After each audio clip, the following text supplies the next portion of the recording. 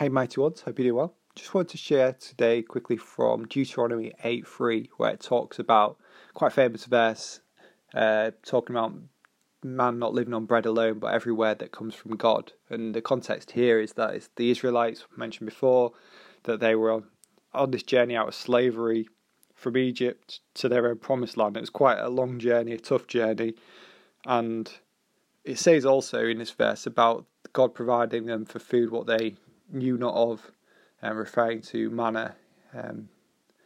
And yeah, it's one of those things where they obeyed God and they followed him out of Egypt, and like they didn't know how God was going to provide for them, but he did.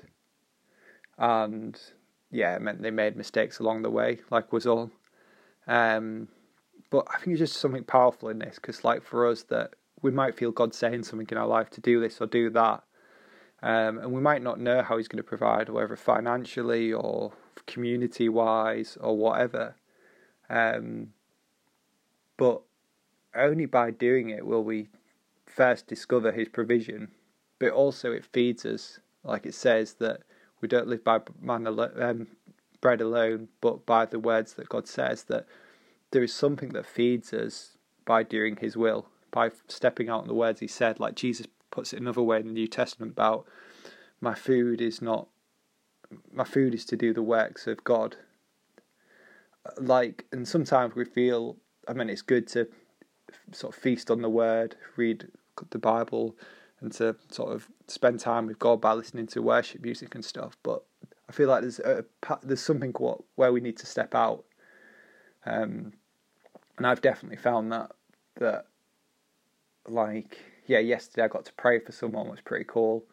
I got a sense that while I was buying them a coffee, it wasn't like they asked me if I could buy them a coffee, and pretty much they guilted me into it, I'm not going to lie. But while I was buying them a coffee, I got a sense that they had heart problems, and they were quite youngish chaps. I was like, am I listening to God right? But I think sometimes we've got to step out on these words when they're not logical. And so I talked to the guy afterward, and I was like, have you got heart problems? And he said yes. And like, he had no reason to lie to me. He could have just been agreeing with me because I'd bought him a coffee. But anyway, I prayed for him, and I just asked him how he was feeling after, and he just said lighter, and you could tell he'd had some experience of God. And now for me, that encouraged me no end. Like I just, like, it's moments like that where God does something that feeds me. Like Jesus says, God's called me to pray for people and see people encounter him. And so as I step out and do that, there's something there that nourishes me and feeds me. So yeah, hopefully that's a helpful example. I just encourage you today, what is it that God's calling you to do?